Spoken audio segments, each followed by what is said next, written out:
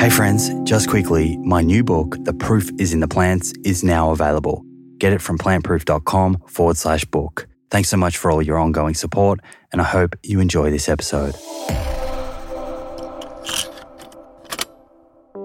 I want you to dial in your break fast, whenever that is for you. It needs to be something that has protein in it. Maybe you're using a smoothie as a technique. Great, let's try that for a month and let's really make it a habit. Now that we've dialed in our breakfast, how do we level up at lunch? What can we do to create an environment that allows us to make that lunch a new habit? And so maybe that is what I call meal prep light. Every Sunday, I don't meal prep for 6 hours, but I bring in all the produce that I bought, I wash it, I chop it, I put it in containers. That way, when I open my fridge, it isn't this hard thing to make a salad or to saute some veggies. Pick one healthy habit, get good at it, and then layer on the next.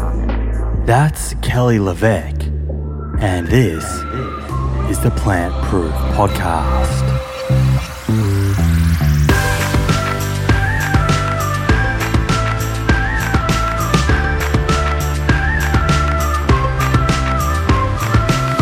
Hey friends, welcome back. It's great to be here with you. I hope you're having a lovely week. If you're joining us for the first time, welcome. I'm glad that we are finally connected. I'm Simon Hill, your show host, nutritionist, physiotherapist, and author. This show is dedicated to making science-based lifestyle decisions. In a world of misinformation and disinformation, my goal is simply to bring you agenda-free, nuanced information to help you optimize your health so you can feel better today and better for longer. I'm also a huge believer in considering the effect that our lifestyle choices have on the world around us, another theme that we'll explore together. Before we get into the details of today's episode, I have a new resource that I would like to draw your attention to. I recently returned to the Rich Roll podcast for a second time, this time round to talk about optimizing a plant-based diet. So if you're interested in learning more about nutrients of focus, such as iodine, B12, and D3, everyday supplements that I recommend, supplements for performance, for example, creatine and nitrates, the importance of protein as we age, how to modify your diet to lower cholesterol, and plenty more, then I highly recommend checking out this episode. It's episode 664 of the Rich Roll podcast, which you can find on YouTube, as well as the Apple and Spotify podcast apps. Check it out and let me know what you think. All right, let's get into today's episode. Today I sit down with nutritionist Kelly LeVeque, who is well known for her Fab4 nutrition framework. In this episode, we walk through the framework, zooming in on the importance of protein, fiber, healthy fats, and greens. We talk about why she's a big fan of smoothies and the way she likes to construct them, refined carbohydrates and blood sugar levels, how food affects hunger hormones and satiety, and plenty more. I certainly enjoyed it, and I hope you do too. With that, let's jump into it. This is Kelly LeVeque.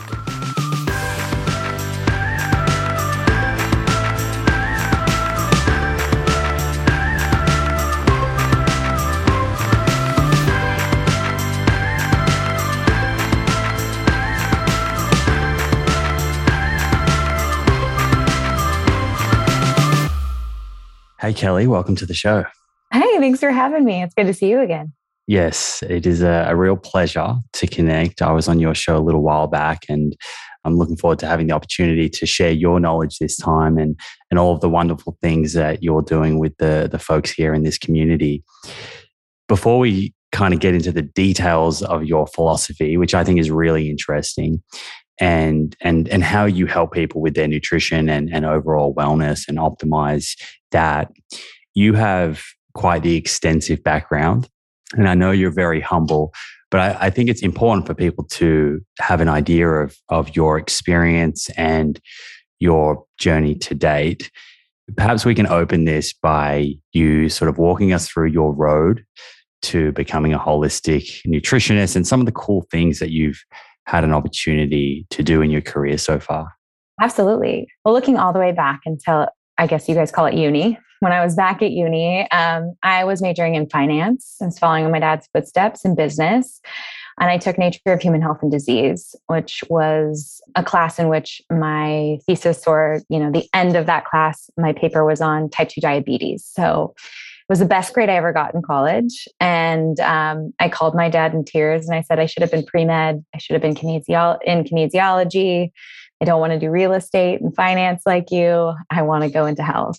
And I was lucky enough to have my dad's support to help me pay for college. And he said, that's great, honey, on your own dime. If you want to go back or keep going, that's on you. And I ultimately ended up taking extra classes to get a concentration in Nature of Human Health and Disease. And I went into the business of medicine. So I was first in pharmaceutical sales and then in medical device and the OR, but eventually made my way into cancer and genetics, where we were mapping the genes of solid state tumors. Which is really interesting because you start to understand the feeding pathways of cancer. And, there are estrogen receptors on specific cancers, and they're, with energy, like extra blood sugar, there's growth that can happen. Energy creates growth, whether it's a regular cell or a cancer cell. And the body has all these checks and balances, like apoptosis, programmed cell death, where we're able to cleanse our own body. And so I spent 8 years in cancer and genetics, and every single year I did well in it. I could have had a career in it. Ultimately, I was with people who were very sick, whether it was breast cancer, ovarian cancer, colon cancer, and it's heartbreaking. I mean, when you see people that are sick, or you see someone become sick, I know you had this experience with your dad. I have the full body chills right now, knowing that I wanted to help in a different way. And every single year I thought about going back to school, and I felt like I was too old. And at the time I was like 23 or 24 years old, and I had paid my dues. I had gone to school. I couldn't go back. Why would I start over? I built this amazing career. And it just kept calling to me because, you're in an oncology center and you see tumors excise, and then you see radiation, and then you see chemotherapy and the breakdown of the body. And these are like pretty intense chemicals in the human body. And you see that breakdown, and then you turn around and see the patient being handed a bottle of Ensure or a Snickers bar just to get their caloric load up and to make sure that they're eating enough. And finally, one of my best friends was like, all you do is talk about health and nutrition. All you do is get on PubMed or get into Google Scholar and look at these studies, because my whole career was taking the science of what it was, solid state tumors, and looking at their genetics and breaking down this technology for oncologists to use in their practice. So I was taking very serious science and making it applicable to the doctors I was calling on and to their nurses and, their support staff. And so for me, taking the science of nutrition and breaking it down for my community was really easy. And what I ultimately ended up doing was finally going back to school. First, I became a health coach, and then I went back to take postgraduate nutrition courses and sit for the clinical nutrition exam. And now I help clients holistically. So I look at everything from their blood tests, hormone panels. We look at their homes. We look at the supplements they're taking. Sometimes I'll get a NutriVal, which is a diagnostic test where I'm looking at amino acid levels, fatty acid levels, B vitamins. And I work hand in hand with functional MDs in Los Angeles and New York. But I ultimately decided to side hustle this. Like, I went back to school at night and I saw clients on the weekends. And that was back in 2011 to 2012. Started my business in 2012, took it full time in 2015. But it's been, since I started the business, it's now been a decade of writing books and seeing clients and coming out with courses and really just trying to educate people on nutrition and specifically blood sugar balance. Yeah, you must, in hindsight, be very happy that you had the kind of courage to follow your intuition and pursue, further studies. As you say there, I think that's something that many people go through in their early 20s, thinking, oh, maybe I'm not going down the perfect path. Maybe I should, just divert off and experience something else. But we do get caught up in that idea of it's too late. I've already invested so much time here. But really, when you think about it, like not many of us in our early 20s have fully understood what it is that we love to do and have landed in the perfect career path. And I actually heard a very interesting story the other day. I'm not sure if you've heard this, but it speaks exactly to this. And it was Matthew McConaughey. And I don't want to get this wrong, but I believe that his career, he actually started out in law school. He was doing some type of degree like that. I think it was law. And again, that was a kind of career path that was, very fondly looked upon by his family. And so it was like what he was set out to do. And during his studies, he realized that actually he had this love for storytelling. And initially he thought he would be behind the camera. And, obviously, eventually he found himself in front of the camera. But he told this story about how he called his dad. And it was a huge moment for him because he was going to tell his dad that he was going to leave his degree and go and pursue storytelling. And he explained that when he said to his dad, I want to do this. And his dad said, "Are you sure?" And he answered with conviction, saying yes. He didn't answer with, "Oh, I'm not sure this." He basically very quickly showed his dad that I've weighed this up and it's a very considered idea. And, of course, his dad actually really respected that and of course supported him in doing it. But I think there's a lesson for all of us there. We in our own mind can feel like it's too late to get started. But, there's always time to make changes. And if you're following what you love, you'll make it work. Right. And I think also, why waste another day? Like if you're being called to do something, I was so passionate about nutrition, I was willing to take the money that I was making in my career to fund my education, to fund building a website, to give up what would be like my social hours with friends on the weekends with my first couple of clients, I was getting up at 5 a.m. And full disclosure, when you're in the beginning of building a business, you kind of think you need to have everything. So, some people don't realize this. If they follow me online, I'm a certified personal trainer with prenatal accreditation and like all kinds of stuff. I thought I needed to be everything. I have a 200-hour yoga certification. I thought, okay, I'm gonna be the health guru for my clients, but ultimately niche down into the stuff that I love, which is blood sugar. But you nailed it on the head. I remember telling my dad that I was starting my business, and I mentor nutritionists and health coaches actually, and that's something that I'm really passionate about because I don't think there are enough of us. Like I really think we need teammates and we need coaches. And it's one thing to read things on the internet. It's another to get a text from a coach that's like, "Hey, what's the plan for this week?" Or "Let's check in. And how are you feeling?" Because sometimes we just need to be heard. And so I really, really love building up people in my space because there's no scarcity here. There are so many people facing chronic lifestyle diseases, but to have the conviction to tell your parents that you're going against, my parents were so proud. I worked for large Fortune 500 corporations. I had stock and a 401k, and I was ready to let it all go. I jumped off a curb and not a cliff, meaning that I side hustled my business for a solid 3 years before I took it full time. But in hindsight, I probably should have taken it full time at the 1.5 year mark when I had enough clients to afford my life.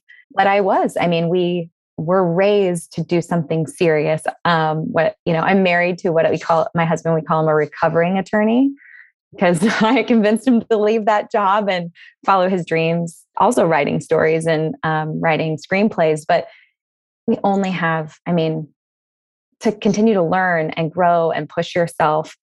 Even now, I'm going to be 39 this summer.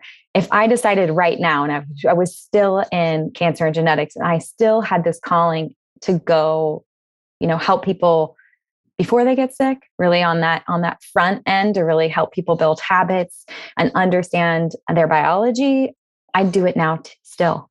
I wouldn't think that I'm now being through it. Like, I'm not even too old now. Like, I don't think you're ever too old, because whatever time you have left, like, you want to make the most of it, and you want to give off. I mean, just there's so much good energy and vibration that comes from people that are following their dreams and helping other people. There's nothing like helping other people.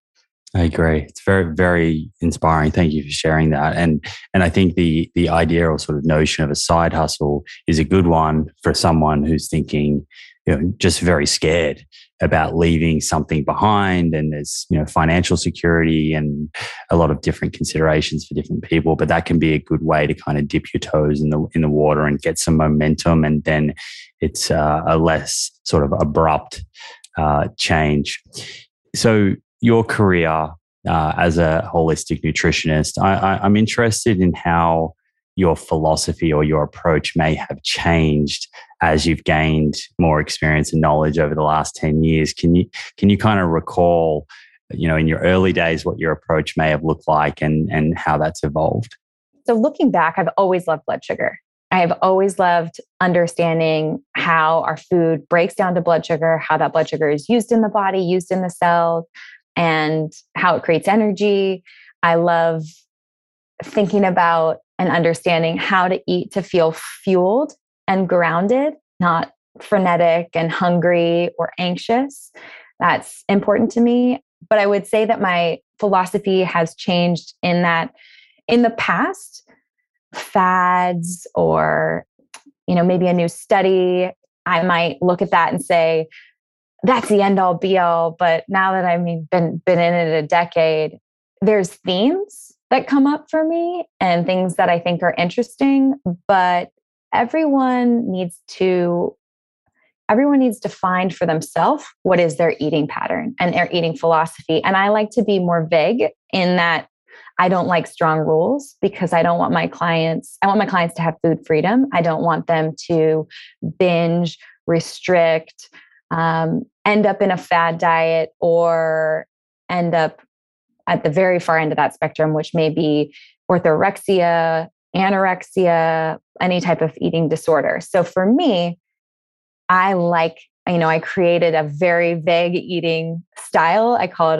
the Fab4 lifestyle, but it's buckets, because I have clients who are raw vegans, and I have clients who are, using a ketometer and lean paleo, almost carnivore. So for me, it is working with a client as a consultant and saying, okay, sometimes we get blood drawn and we look at what's happening inside their body, but really it's understanding, how do they want to eat? How do they like to eat?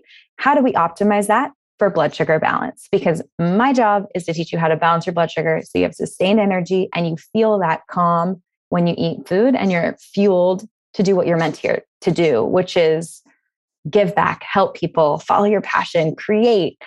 And I'm helping my clients get out of their own way when it comes to food. I think we become easily obsessed with food, and we stop thinking and looking into how we should be eating and what feels right. And we look out. What does the world want us to do? How does the world want us to eat? And we jump on fads and rules. This is exactly why I wanted to get you on. I know that you have this, would you describe it as a structure? Because you mentioned the word restriction then, and I think restriction and structure are very different, right? Yes. And I'm sure you've thought about that. So perhaps we go through what this structure is. What is the sort of Fab4 framework? And then we can, after sort of explaining that at a high level, we can kind of dig into each of those components and why you chose each of the 4 individual components, and just why that they can be important for people to consider when going about making up their breakfast or their lunch or dinner. Absolutely. So again, I love blood sugar balance. So I'm looking at how can we eat foods that support our blood sugar balance. And so the Fab4 is exactly what you call it. It's a structure. I call it a light structure lifestyle. So the 4 things, or the 4 pillars of the Fab4, include protein, fat, fiber, and leafy greens or vegetables deep in color. And when we break down each of these categories, when we look at protein, you heard me say that I like blood sugar balance and I like satiety. I like clients to feel calm and relaxed by the food that they eat. I also want my clients to eat what their body needs. Now, it doesn't matter if you're vegan all the way to carnivore, you have to get amino acids from your food, right? Plant-based, animal-based, that's your preference. But amino acids, essential amino acids, we need to get those from our food. We need to eat them, digest them, assimilate them, and use them in our cells. So finding a place for protein on your plate is important. And protein is actually the most satiating macronutrient. So it calms our body. There's a protein satiety theory that says we will continue to eat until we get the amino acids that we need. Yeah, I had Stephen and David from University of Sydney. They wrote a book called Eat Like the Animals. I'm not sure if you've seen it. I haven't seen that one yet. So that theory has largely been influenced by their research. And they looked at exactly what you were talking about in animals, from locusts to various insects and pandas, all the way through to humans, essentially showing that we have the strongest appetite for protein of all nutrients, and therefore we will eat until we get enough protein. So if we eat food that is protein diluted, has very little protein for a lot of calories, we will in fact overconsume calories in order to get enough protein. Exactly right. So you just taught pillar one yourself. I mean, that's what it is what you just said is if there isn't a source of protein on the plate that's going to allow for your body to absorb those amino acids, you are going to fill your plate with the other things that maybe, calorically dense and not delivering those essential amino acids that you need. I love that. I'm going to put that episode up right before this one, so that will make even more sense for everyone listening. But I love that. Just maybe before we go into some of the other components, let's rewind. Blood sugar control. Why is this important? What is it? And what are, I guess, some of the negative effects of poor blood glucose control? Right. So if we don't look at what the pillars of the Fab4 are, protein, fat, fiber, and greens, what's the other side of that? That's mostly processed sugars, carbohydrates. And so you want to think about, okay, let's say that you had a piece of toast, a cookie, a piece of cake, liquid sugar, orange juice. What that is that's liquid carbohydrates or processed carbohydrates or highly starchy carbohydrates. If you picture yourself eating that, I always tell my clients to imagine emojis. So let's say that you grab a little cookie, you eat it. Your enzymes in your mouth are starting to break it down. You're chewing it. It drops into your stomach. It's being digested by hydrochloric acid. It makes its way into your small intestines, more enzymes. It's absorbed into your bloodstream as glucose or blood sugar. And so your blood sugar starts to ascend or go up. And that's normal. Your body is absorbing that. And I always tell clients, blood sugar isn't bad. It's a source of energy, right? That energy needs to be put into cells for use. So it's stored in your liver and it's stored in your muscles. And the way that it gets there is with the hormone insulin. So insulin grabs that little cookie emoji. You can picture all the little cookie emojis floating in your bloodstream and going up. Insulin's grabbing that sugar and it's putting it away in cells to be used as energy. So it's going to put it in the liver, which is the gas tank for your organs and for your brain, and then in your muscles, the gas tanks of movement, right? But what ends up happening is your blood sugar, when you eat whole foods, let's say fiber and greens, you're having berries, you're having squash, these carbohydrates, the sugars and starches, they're wrapped in a fiber cell. I think that nature is so beautiful like that, because what you have to do is you have to chew, digest, and ferment through that fiber to release that sugar and starch. It's a slow release instead of something that's processed, which we call an acellular carbohydrate. Acellular carbohydrates are the flours. They're the liquid sugars like juices and things of that nature, and sugars like processed sugars. So what's interesting is when you see an elongated blood sugar curve, when you're eating whole foods, that sugar and starches are slow to release, your blood sugar is elongated. When you pair that with protein and slow it down with fat, you see this beautiful elongation of a blood sugar curve. You're going to maybe go up 10 to 20 at the most milligrams per deciliter and gradually come down. That's going to allow for the pancreas not to over-release insulin and put you in a place of hyperinsulinemia.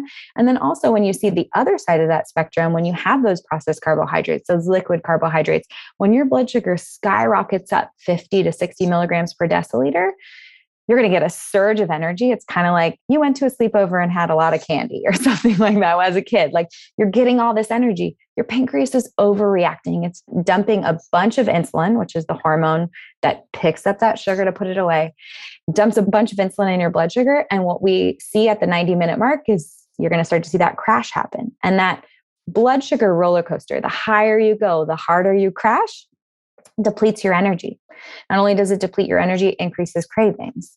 On top of that, you're also going to find that your fasting blood sugar levels over time start to go up. And so what happens when we see elevated fasting blood sugar?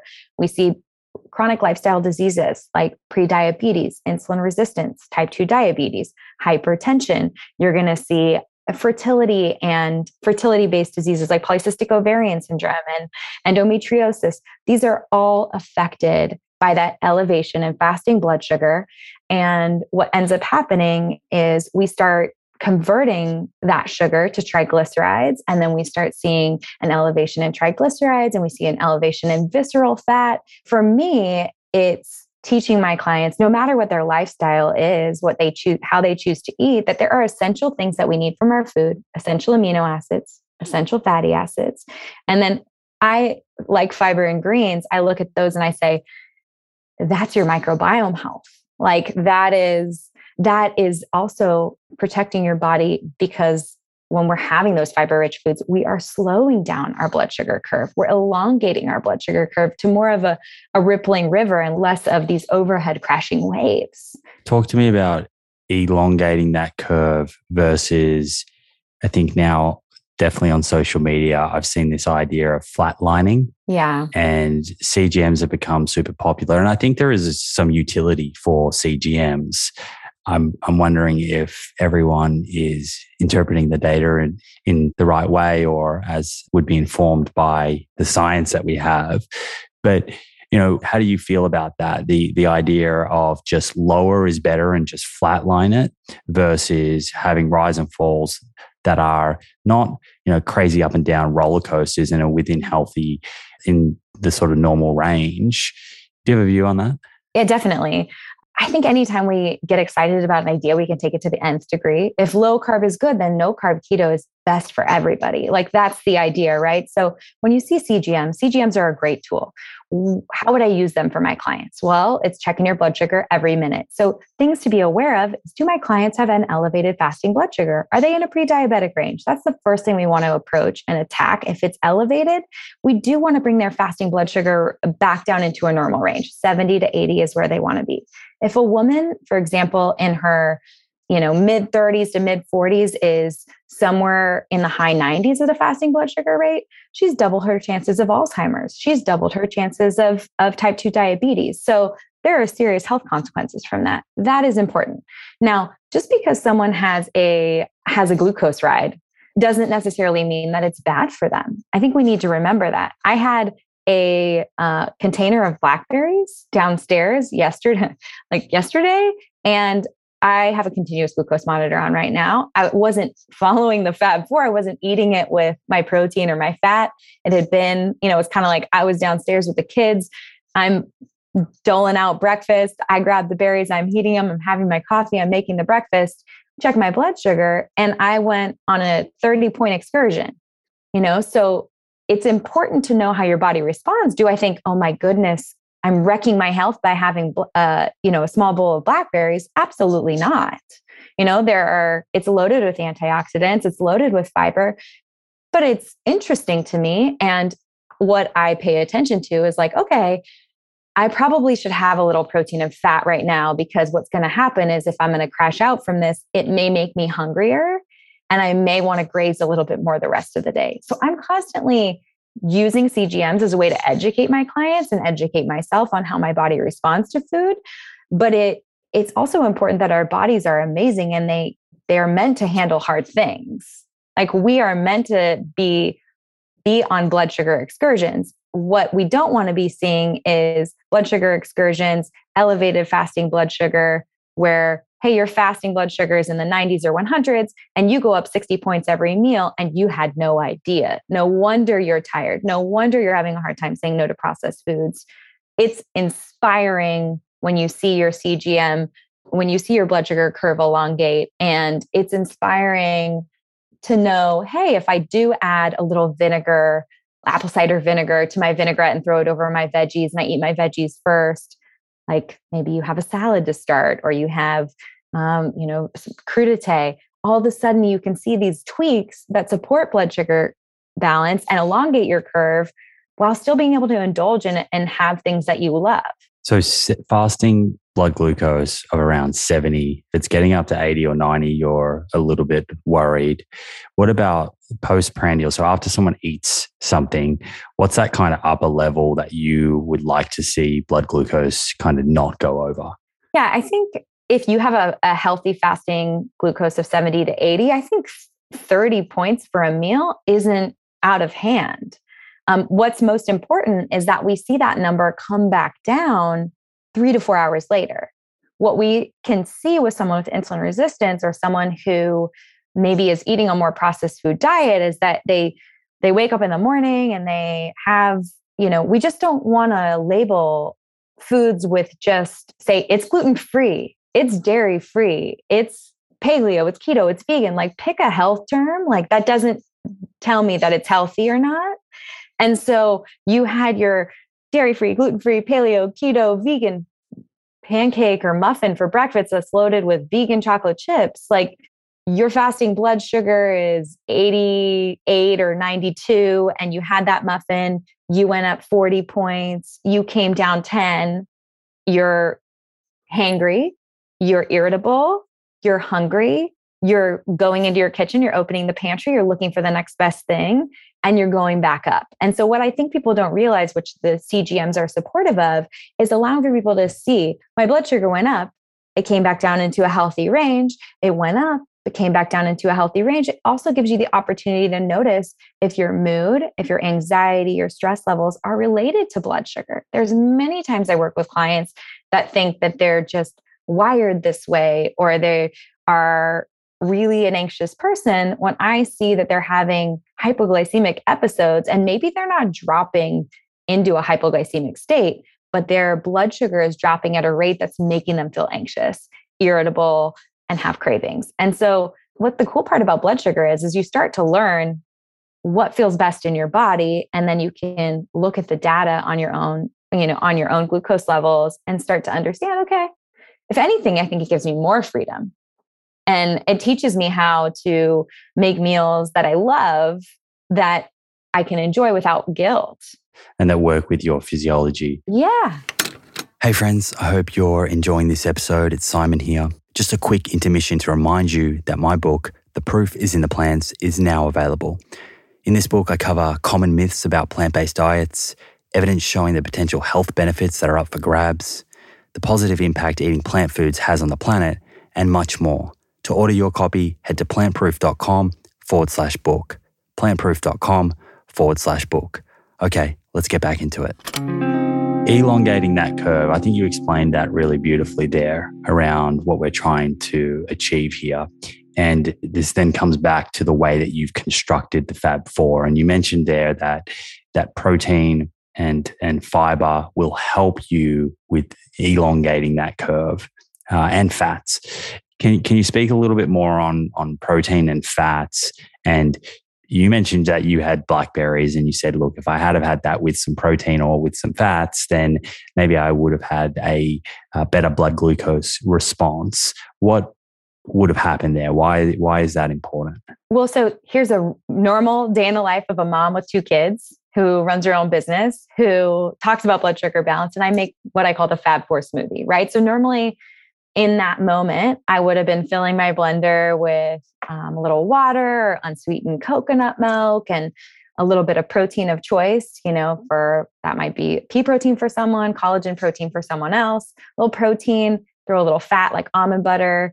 Then the fiber, I might throw some chia seeds in there or some flax. Then I'd throw some greens, like a handful of spinach. And then I'd throw like a half a cup of blackberries in there, blend it all up. I know for a fact after, years of now almost 2 years of wearing a CGM, that my blood sugar would go 3 to 8 milligrams per deciliter up with a smoothie like that, that I would feel fueled and full. And I would roll into lunch, not feeling like I'm crashing out, not feeling hungry, making when people talk about wanting to eat intuitively, it's really important to me that their blood sugar is balanced, because intuitive eating, you don't even have the time to think about how you should fuel yourself if you're really hungry, if you're shaky, if you're irritable, if you're crashing. And so understanding how to fuel your body so that you become a little more metabolically flexible, so that you arrive at your next meal feeling great, is really important to me. Now, I'm giving you an example, a real life example of, you can just picture me in the kitchen trying to serve up food, turning around, grabbing it. I'm in a place, grabbing a handful of blackberries, throwing them in my mouth. Blackberries are phenomenal for you. Like, if someone's going to tell me they're not great for me, like, I'm ready to have a podcast with you right now. Let's break it down. But it's understanding that protein not only slows the digestion of that meal. Fat, I think about fat like a blanket over your food. If fiber is the cell locking up the sugar and the starch, you have to digest through that fiber of, say, whatever plant-based food has sugar or starch in it. Then fat, it's like a layer on top of it that's going to slow it down. Protein slows down that digestion. So all of those things are going to elongate that curve, because it's slowing down the rate at which it's being digested, released into your bloodstream, and causing that spike and crash.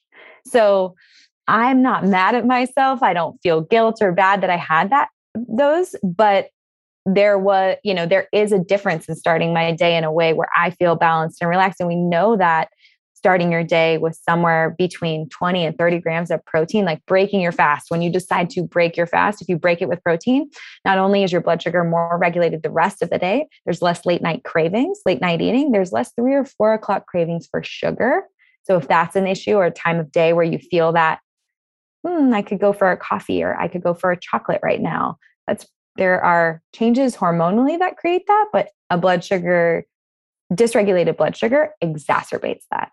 I think people listening will be hearing this kind of idea of different foods affecting hunger hormones, and then that affecting how satisfied and full we are after meals, and thinking, that's really interesting.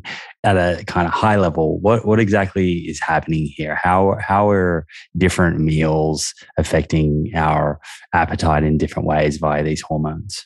Well, I go through about 8 hunger hormones in my first book, Body Love. I have a chart because I'm a chart person. I think that's very easy to understand. But some of my favorite hunger hormones are ghrelin, for example. Ghrelin is a hunger hormone that is regulated and calmed by fiber and the stretching of our stomach, actually. So when say, for example, you're just having a plain juice on its own, or a small protein bar on its own, really focused on quantity or compact foods, what can happen is we're not having the physical stretch receptors of our stomach activated, and the calming of ghrelin. So I always tell my clients, it is really important if you don't want to be snacking all day long, you need to eat a satisfying meal that not only is going to give you the protein that you need and the fat that you need, but is physically going to stretch your stomach and calm your body. So take the time, sit down, eat your meal, chew it. That's all really important, but the weight of your meal makes a difference too. So sometimes I'll see people make a smoothie on Instagram or on social, and they pour it and it looks like the thickness of almond milk.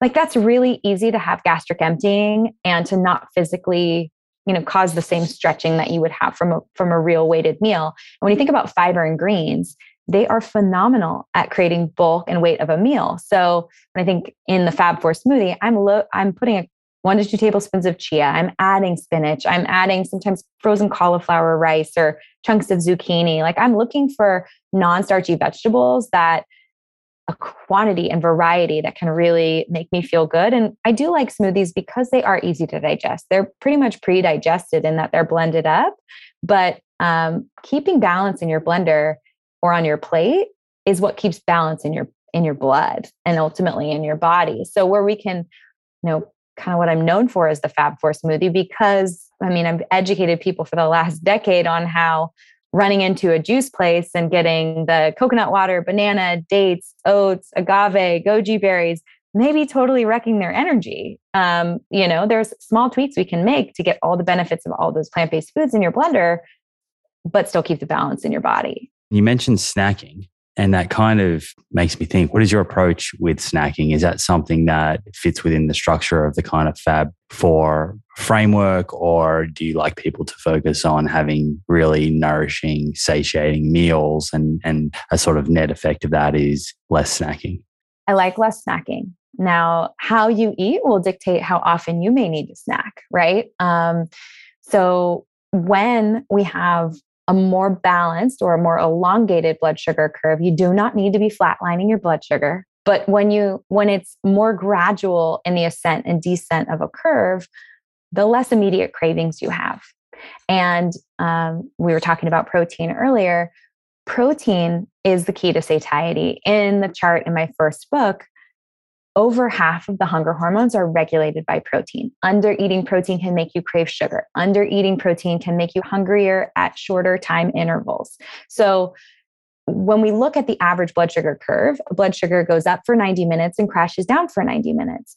So that's a 3-hour window. In the olden days, they used to say, oh, you need to stoke your metabolism. You should eat every 3 hours. Well, what they were doing was preventing that crash. They're like, oh, well, if your blood sugar goes up for 3 hours and comes down for 3 hours, we'll just give you a mid-morning snack. And then we'll give you a lunch. And then we'll give you a mid-afternoon snack. And then we'll give you a dinner. And what they were trying to do was balance blood sugar by being reactive versus saying, well, why don't we try eating more whole foods? Because of the process of eating more whole foods naturally allows for that elongation for 4 to 6 hours. Now, I do think it's important that people have enough protein with the first meal of the day, because that really does dictate where their cravings are and how easy it is for them to eat in a balanced way.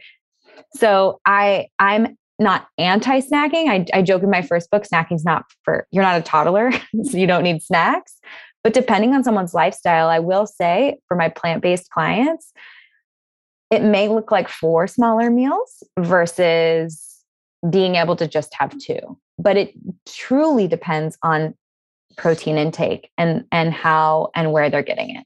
So if someone is feeling like they're always hungry, they always feel like snacking, perhaps that is a bit of a cue to go away and look at the sort of construction of those main meals that they're having. Yes. So one of the reasons why the Fab 4 smoothie has worked really well for my clients is that a lot of times I'll have a plant-based client who maybe is having oatmeal for breakfast and they're putting a tablespoon of almond butter in it, or maybe they're adding a little bit of chia seeds and they're getting 10 grams of protein in that meal and they're feeling hungry 3 hours later. They have nothing. I mean, the chia is a great add because it's adding fiber and it's adding protein. The almond butter, okay, great add. It's adding protein and it's adding fat and it's adding a little more fiber. But I may take advantage of the Fab 4 smoothie with a plant-based client who's never known what it felt like to have 20 to 30 grams of protein when they break their fast. And so plant-based proteins that I love include pea protein, hemp protein. I'm coming out with a chocho bean protein, which is the lupini bean. It's a complete protein. It's chocho bean powder, so it's going to come with some carbohydrates, but it's keto friendly. So it's actually a lower carbohydrate bean. It's lectin free. It's regenerative. It's coming from the Andes Mountains. And I'm like really excited about this because I'm always looking for answers for people. And I wrote a whole chapter in my second book, Body Love Every Day, for the plant-based devotee because it takes a little bit more effort to get the protein that you need to feel satisfied, to not have to snack all day. And so I always challenge my plant-based clients just to take advantage of the Fab 4 smoothie and see what it's like to add protein, a 20-gram serving of protein to that smoothie and how they feel. Mm-hmm. That's a really good tip. You mentioned fruit juice before and orange juice. And I think this confuses a lot of people. And I certainly wrote in my book that I'm not a big fan of people drinking these juices without fiber and very concentrated sources of sugar. But I'm interested in just walking through your overall philosophy around fruit and fruit sugar? Are there, certain fruits that you would rather people focus on than others? How do you kind of like to approach this? I am all for whole foods. I'm all for whole fruits. My mom's a good example. She loves orange juice. She's loved it since I was little. She also loved regular cans of red Coke. So getting her off the Coke was the first a big win for me. And then, moving to get her off the orange juice was the second big win for me. But, I don't think what people realize how much they're drinking. And so a good example is my son came home from school and he said, everyone had orange juice. And I said, okay, let's make some. And we took a little cup and we took an orange and we squeezed the entire orange into his cup. And it was a shot glass worth of orange juice. And so when we think about the quantity of sugar people are consuming when they sit down to 8 to 10 ounces of orange juice, this is upwards of 20 to 30 grams of sugar. And so what I think people forget is that the granulated sugar that they're using can come from beets. It can come from sugar cane. This is a natural plant-based food. We're just concentrating things. And so I would just caution people around the quantity that they're eating and the amount of grams of sugar that they're consuming in a sitting. Just because something is natural, like dates, for example, doesn't mean we can sit down and have 8 of them without having the consequences to our blood glucose levels, to our energy levels, to all of it. So I would say my preference would be that you're having lower glycemic fruits that are rich in fiber, like berries that are loaded with polyphenols that give you all that benefit versus sitting down to tropical fruits like a bunch of bananas and pineapple and mango. There's definitely a time and place for that. I'm not anti those things. I just always want my client to look at how is it making them feel? How is it affecting their blood sugar? How is it affecting their energy? And if they don't feel different and they feel good, they're active and they are making space in their muscles for that type of sugar, great. I am a consultant for your health and the elevation of your health. If I just tell people how to eat, they don't identify with it, it's no longer a lifestyle. It's just a diet. And probably some of this comes down to the individual, and you sort of alluded there, how active is someone, how insulin resistant are they, what's their body weight like, all of that sort of stuff. Yeah, and when we look at fruits, tropical fruits, like I'm in Southern California, I go to a Whole Foods market, I have fruit from all over the world. I have access to all of it all year round whenever I want it. And so we have to really think about what we may have had access to and how often and at what quantities. If I think about what's even downstairs in my kitchen right now, it's like I have everything. Like I have apples, I have bananas, I have oranges, I have berries. Like I probably have more berries than anything else. And I'd love for my children to have those things. But I do really look at overall sugar intake. I mean, my mom took my 3-year-old picked him up from school and took him to a frozen yogurt place here in Southern California. And she's like, they had Dole Whip. It's just whipped pineapple. And I was happy that she made that decision over like a sugar infused kind of like frozen yogurt. But at the same time, it's about the quantity. There's still loads of sugar in that. And so, and my son's really active. And it was a Friday after school, no big deal, but it's not going to become a habit that I'm getting him this frozen Dole Whip every day.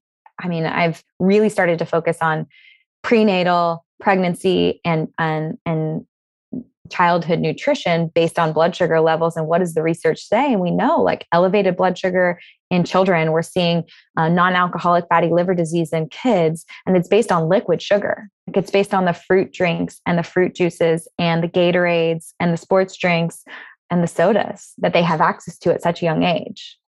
High fructose corn syrup. So, God, don't get me started. What's really interesting, and this is kind of another angle of looking at this, is I had Robbie Barbero and Cyrus Kambata, I'm not sure if you're familiar with them, from Mastering Diabetes on my show. And they, particularly Robbie, he eats pretty much an all fruit diet. He's living with type 1 diabetes and has phenomenal sort of blood glucose levels and time in range. But the way that that diet is constructed is, although it's high in whole fruit, it's very, very low in saturated fat. I don't know if you've looked into their work and what you sort of think about that, but I think some people listening might be thinking, well, this is kind of at odds with what their philosophy is. Yeah. I mean, they have a very specific diet and a very specific thing that they're following. You always also want to remember, as type 1 diabetics are using insulin to support blood glucose and can adjust their insulin levels to be in range. Whereas a layperson following a high fruit, low saturated fat diet may not have the same ability. And so it really is a bio-individual response to these types of diets. And so where Robbie has all the fun with all the fruit, someone that I may be working with may end up with elevated blood sugar with 2 servings of fruit a day. They probably haven't tried a fruitarian approach with a low saturated fruitarian style diet. But again, I mean, if it's realistic for someone to follow Robbie's plan, that's on them. Yeah. And that's a good point. A lot of this comes back to adherence. And if there are multiple ways, I guess maybe there is multiple ways of achieving good blood glucose control, and people need to find a way that they can actually sustain and feel good on.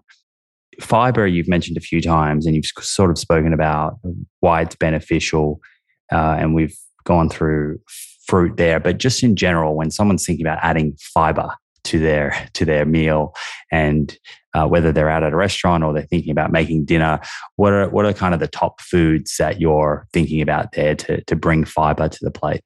Right. I look at it as smoothie-based fibers, and then I look at plate-based fibers. So let's say that you are out with friends and you're eating out. I mean, I love a light structure lifestyle like the Fab Four, because I can say we're at an Italian restaurant and people are ordering pastas and pizzas, and I go, hey guys, let's get this, Italian chop. Let's add that. Or can we get the roasted broccolini and add that to the table? So fiber and greens, you'll notice, are 2 separate categories for the Fab Four. So fiber encompasses non-starchy vegetables. That's your, any of your cruciferous vegetables, your broccoli, your cauliflower, radish, even cucumber, zucchini. Any non-starchy vegetable that you can add to your plate would be welcomed. But when I separate leafy greens and like the herbs and things like that, because there's this automatic assumption that is a great source of fiber. And it really is low when it comes to fiber intake. It's 1 to 2 grams for a couple of cups, which is, you can get a cup and double that, sometimes triple that, depending on the non-starchy vegetable that you're eating. So when it comes to plates, it's really about all of those non-starchy vegetables, even low glycemic fruits like berries, great sources of fiber. When it comes to your smoothie, I think about things like nuts and seeds, easy ways to add fiber, chia, flax. I even add fiber-based powders occasionally, psyllium husk. You have your soluble fiber, which turns to a gel-like consistency and ferments by your microbiota, and those microbes, and they proliferate and they multiply. And then you have insoluble fiber, which does the good job of pushing things through you, speeding up your bowels and causing that removal. So I think, think about it like an orchestra. You're never going to really get them alone. In most whole foods, they come together and they create this beautiful, like healthy microbiome that allows for the fermentation and the feeding of healthy microbes, and then the elimination, the removal of things like old sex hormones and old cholesterol, and just without the reabsorption of these things later on the line, if you will. And you mentioned greens there, and that actually makes me think. So my dad lives in the States, so I probably haven't seen him as much as I would have liked to over the last couple of years, but I did get over to see him late last year. And I was reviewing his diet, as much as I could. It's hard to sometimes influence your family. But one thing that I just focused on was to try and set him up with the smoothie to start his day. Love it. And he has never loved greens. He's had this kind of aversion to anything green. And this is just a bit of a tip for folks out there.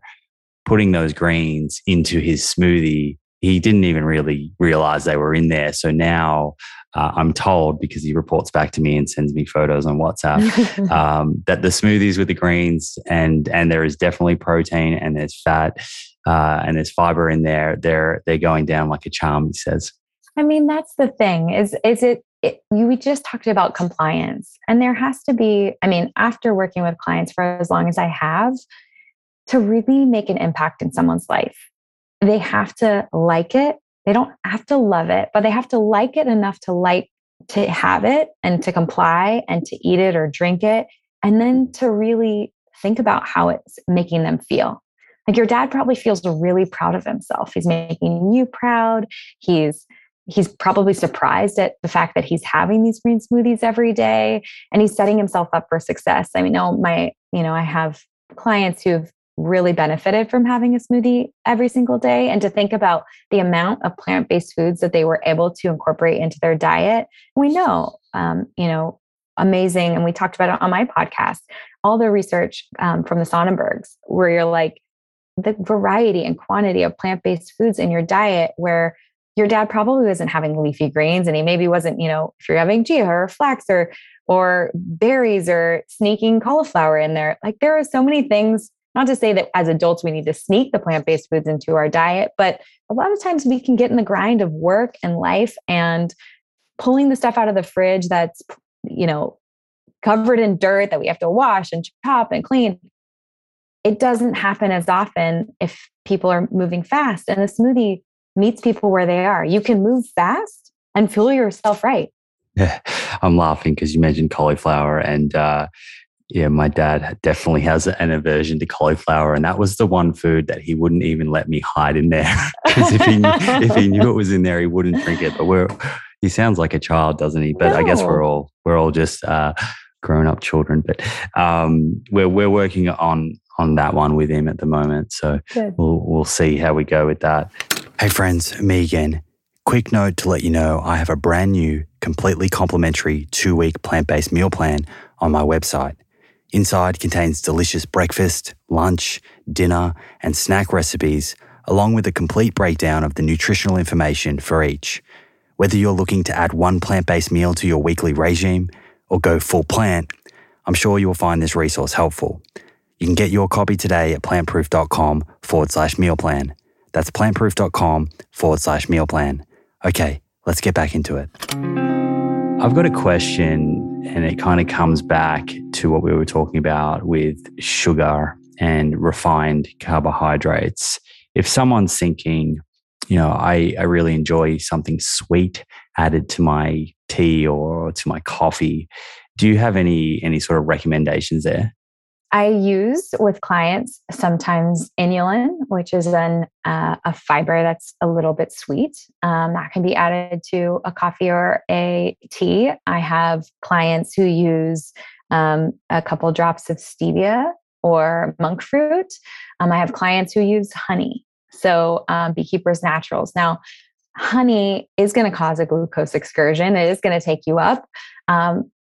You have to see how you respond, right? So is having a little bit of honey in your tea or your coffee causing you to crave sugar a couple hours later? Or are you having that and then going to work out and move your body and you're burning it up really quick? Like there's so much to think about when it comes to sugar, but I do prefer probably an organic monk fruit or an inulin. But it really, again, it's based on lifestyle. Cool.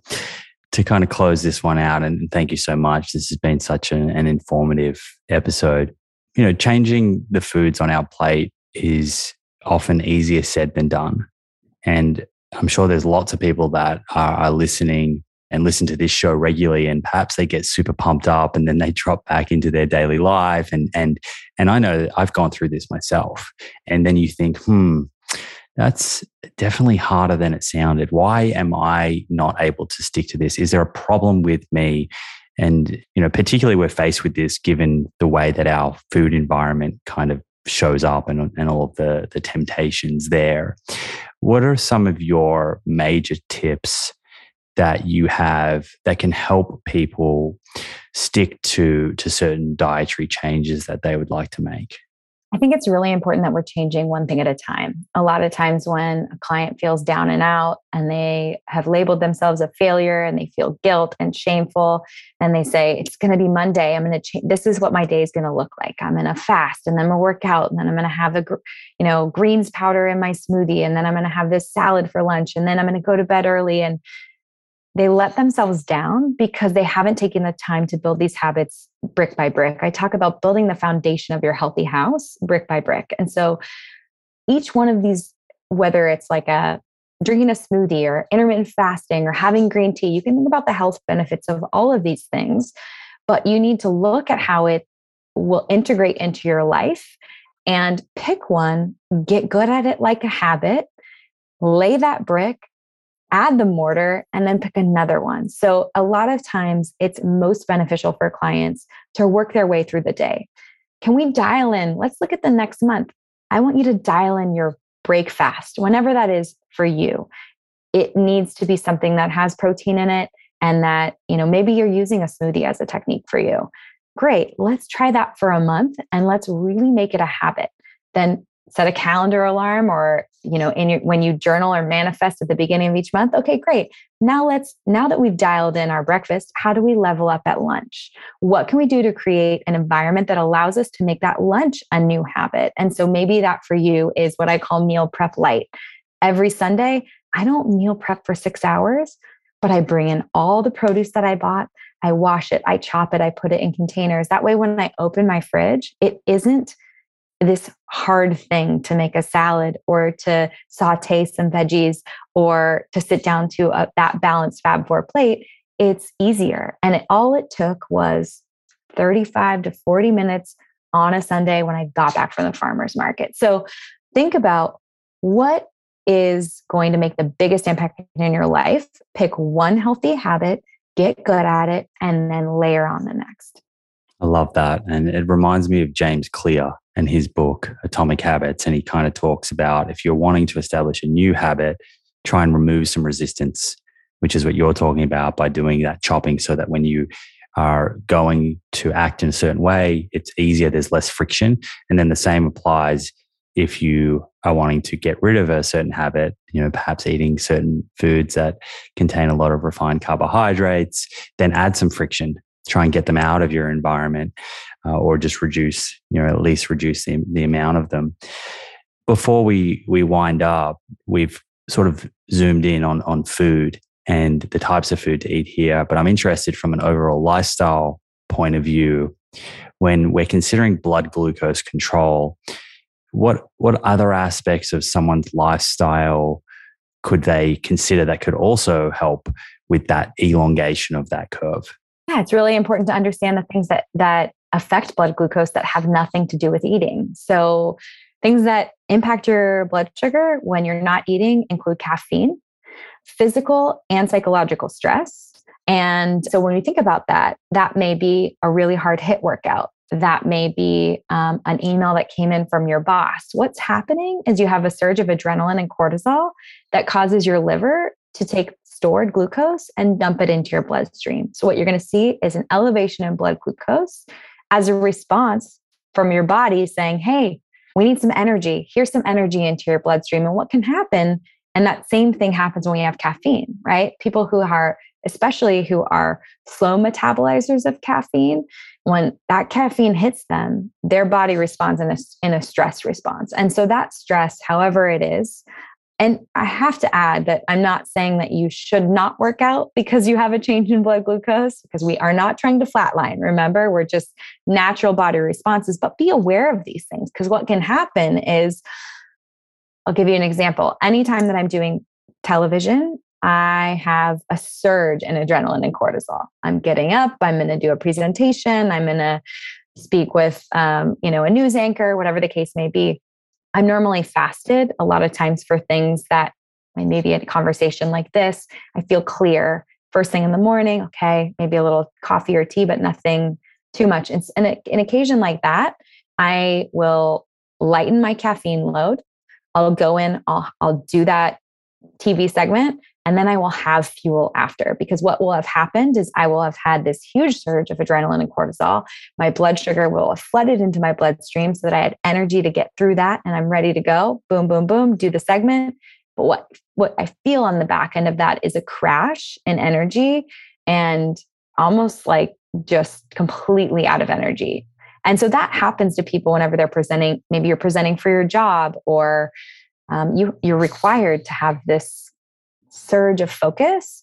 So anytime that happens, I would say it's important for people to fuel up. So the same thing can happen for a workout. I have clients who leave a workout and they feel energized. They don't feel depleted. They might be fine having a fasted workout and elongating that fast into when they feel hungry.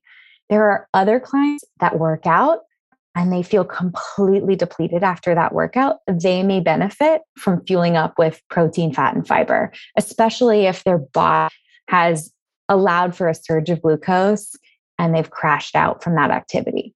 So I'm always looking for ways to balance out, if you've had some type of a stressful experience, to balance through it and to find ways to stay in balance the rest of the day. What about sleep? Do you think much about sleep or sleep quality when it comes to this? Sleep quality highly impacts your blood sugar. So if someone has a poor night's sleep, they're effectively insulin resistant the next day, meaning high carbohydrate processed food choices. Not only is it going to elevate blood sugar, but your blood sugar is going to stay elevated, and you're going to have a hard time pulling that glucose into your muscles and storing it as energy. Well, Kelly, thank you so much for coming on and sharing. It's been an absolute pleasure. I love what you're doing. I love how you deliver it. I find these episodes super interesting, learning from other nutritionists with different philosophies and approaches. And I'm sure the listeners will too, especially anyone who is perhaps struggling to make changes to their diet. The more tools that we have, the merrier. So thank you so much. And if folks would like to hear more from you or connect with you online, ask you questions, where's the best place for them to go? On Instagram, Facebook, TikTok at Be Well by Kelly. My books are Body Love and Body Love Every Day. And then you can head to my website, kellyleveque.com, to find courses and free downloads and a lot of blog posts where I share my opinion. Amazing. And science. Thank you so much. Thanks for having me. There we go, my friends. I hope you found that one interesting. I know I certainly did. Before I let you go, quick teaser on something new that's coming. This show is evolving, as we all are. Head to theproof.com for a few details and register your email to join the priority list. That's theproof.com. And with that, I think we can land this aeroplane. Thank you so much for hanging out with me. I love you guys. And as always, I'm looking forward to repeating things in just a few days' time. Until then, remember, more plants, my friends, more plants.